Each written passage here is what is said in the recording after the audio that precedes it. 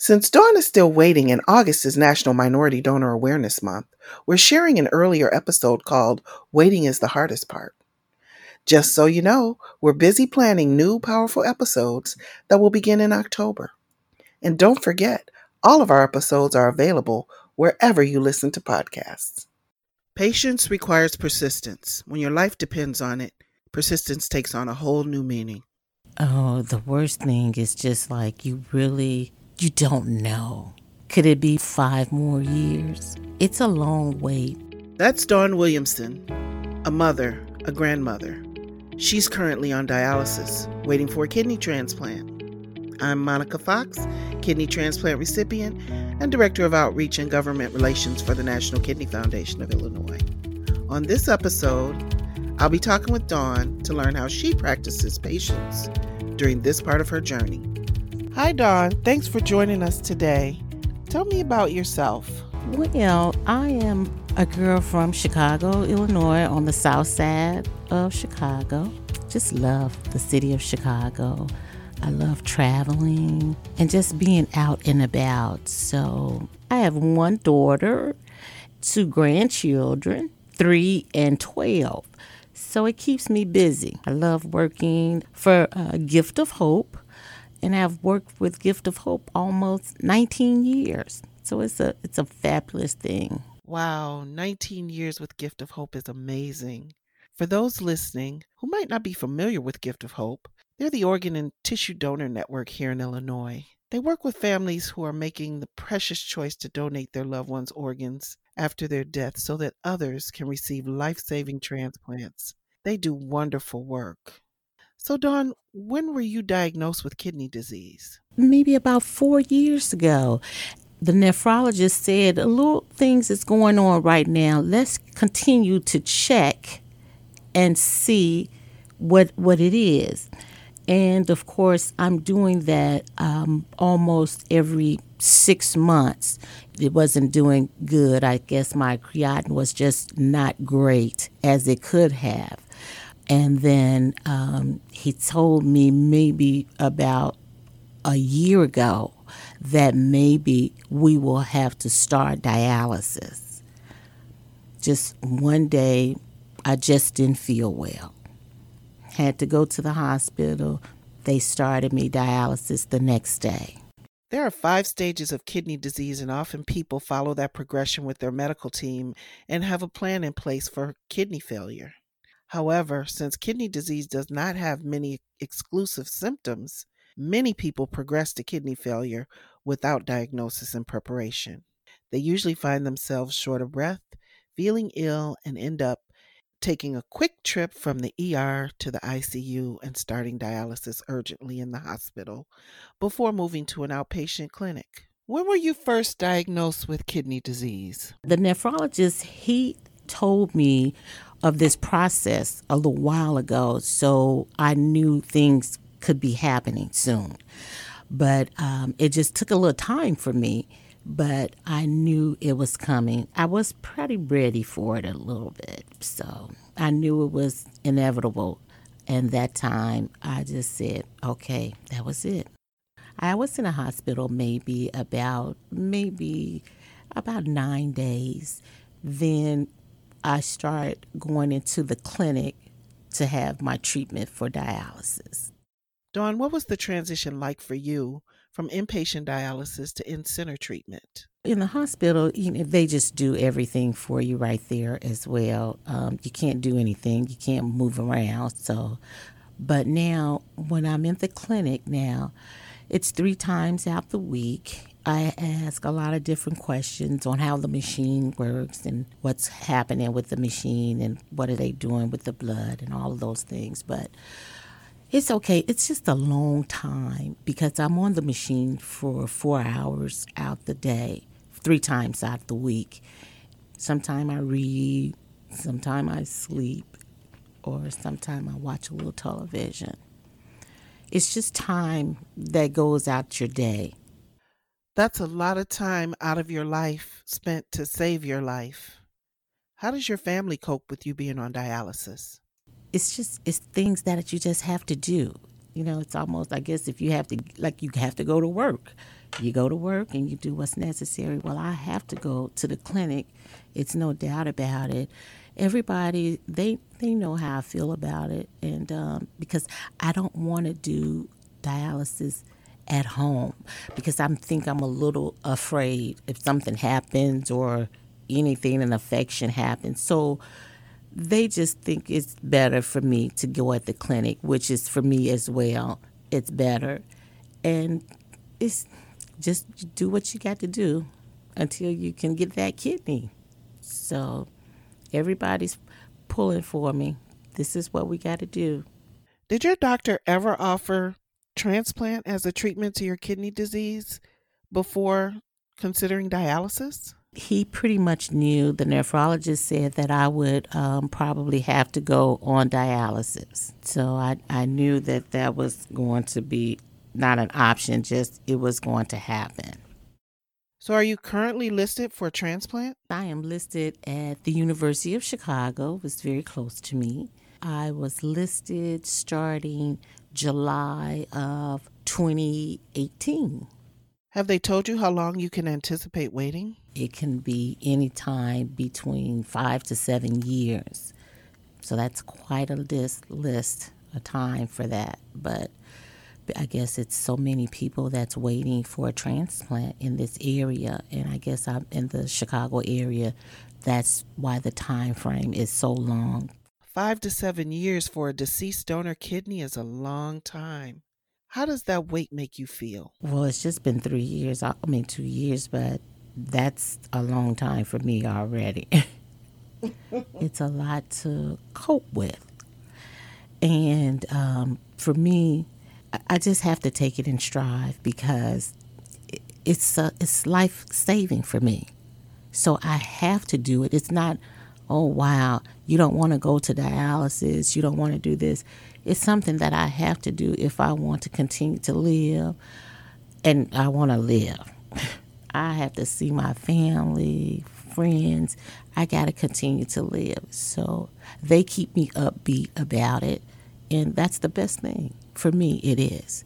So while, again, I'm at the clinic, I'm just thinking about, yeah, when I get this kidney, I can't wait to get back on the road because I'm a traveling bunny. I love traveling all over this world. So I have to do it. So no qualms about it. I have to get this kidney and I got to do what's necessary to take care of it. Yes, I agree with you. The wait is the hard part. Are you still working while on dialysis? I'm still working and working a little bit now because of the pandemic. I'm working 2 days at the work at the job. I'm the receptionist for Gift of Hope and administration. I do a lot of administrative things with the Gift of Hope. So you're the first face people see when they walk into Gift of Hope. The first thing somebody see is me at the front desk. And I'm smiling when I see everyone too. Pretty much what I'm doing now. I recall seeing your beautiful face the times that I came to Gift of Hope. And now you're working with the organization that's responsible for procuring all the organs that come into this region. And you're working as a part of that team. How does that make you feel? It's great because I know how they work hard for everyone here. And of course, they'll work hard for me as well, helping me whatever it is that I need, any questions I need or answers I would need for them. But it's an amazing organization, and I'm glad to be a part of it. So it didn't make me feel bad, like, oh, wow, you need a kidney. But I knew a lot of different information about being on the transplant or just needing a kidney or anything. So because working at Gift of Hope, it helped me to just kind of ease into the transplant for me and see what I needed. So I didn't feel bad about it. It was just something that I had to do, and it was okay because I had a lot of other people at this organization help me along the way with what I needed. You have such a wonderful spirit and positive outlook. about waiting for a transplant. But for you, what is the worst part about waiting? Oh, the worst thing is just like you don't know. Could it be 5 more years? Or could it be a year or two? It's a long wait, and I'm just trying to stay positive with that because it's a long wait, and I know it is for everyone. And for me, just having to go to the clinic 3 times out the week, it's a lot because it's the needles, and of course, I don't love a needle, and it's just a lot you have to go through. But I continue to keep being positive about it because at the other end, I know something great is coming there. It's coming. Yes, I agree with you and I believe it. Something good is coming for you. Your gift is on its way. With such a positive spirit, how do you keep that up while you're waiting? It's not easy, but you know what? I just love it because I just think about all the great things that I do. And for me, I think about, as I told you, I love to travel. So I just think about all of the places that I could be going when my kidney comes back for me. All the places I love to go, and I just love hanging out with my little grandchildren, and they keep me upbeat because they're just great kids. I love them, and my daughter as well. So I'm positive for them and family. They don't talk about it often because we always doing something. It's like this time we can't be anywhere together because of the pandemic. I think we have to all be together home to stay in place. Yeah, the pandemic is making everything much harder, including waiting for a transplant. Dawn, what would you say to healthy people that are listening that have 2 kidneys and can live with just one? What I would say to those people is that, hey, I'm on dialysis 3 times out the week. And if you know me, you know I want to start living more and more. I need that kidney. I have to live. I got a lot of things to do. If you were able to help me with giving me that donation, I will be so thankful. So thankful. And anyone that knows me, I am really a lady that takes care of everything. And for me, I would love someone to help me so I can get my kidney that I need. So I would really love for anyone listening, I need that kidney. Help me along the way.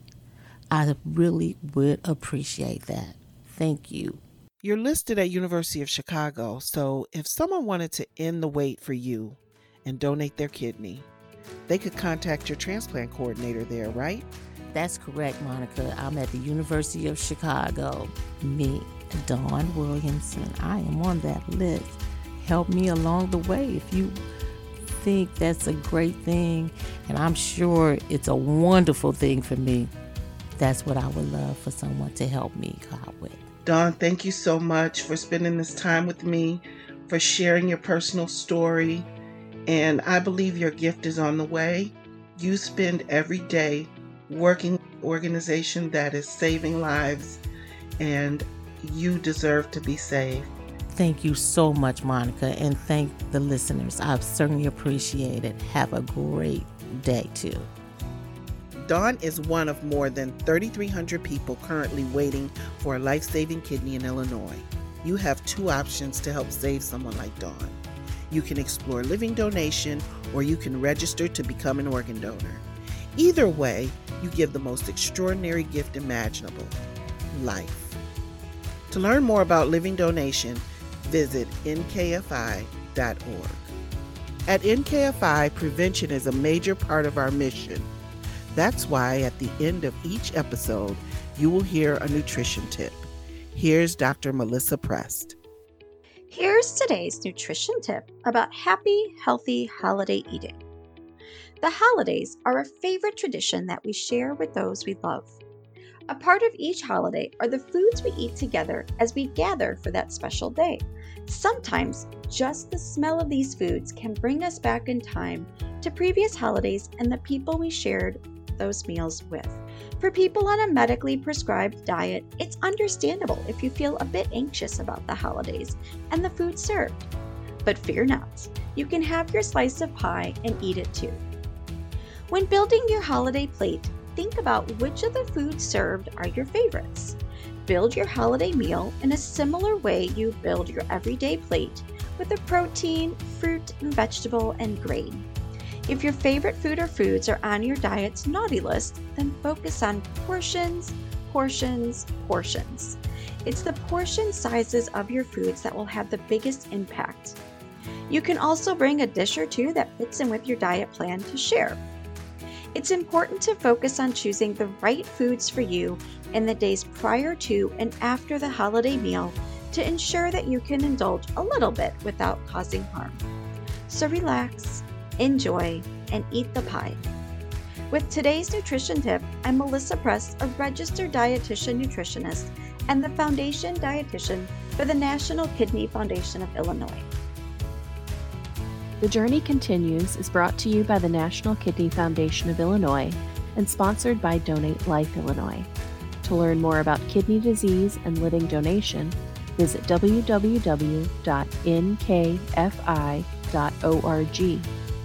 To register to become an eye, tissue, and organ donor, visit lifegoeson.com. If you enjoyed what you heard today, please subscribe to and leave a review for The Journey Continues in Apple Podcasts or wherever you like to listen. This podcast is produced by Ribbit. To hear more great podcasts, visit ribbit360.com.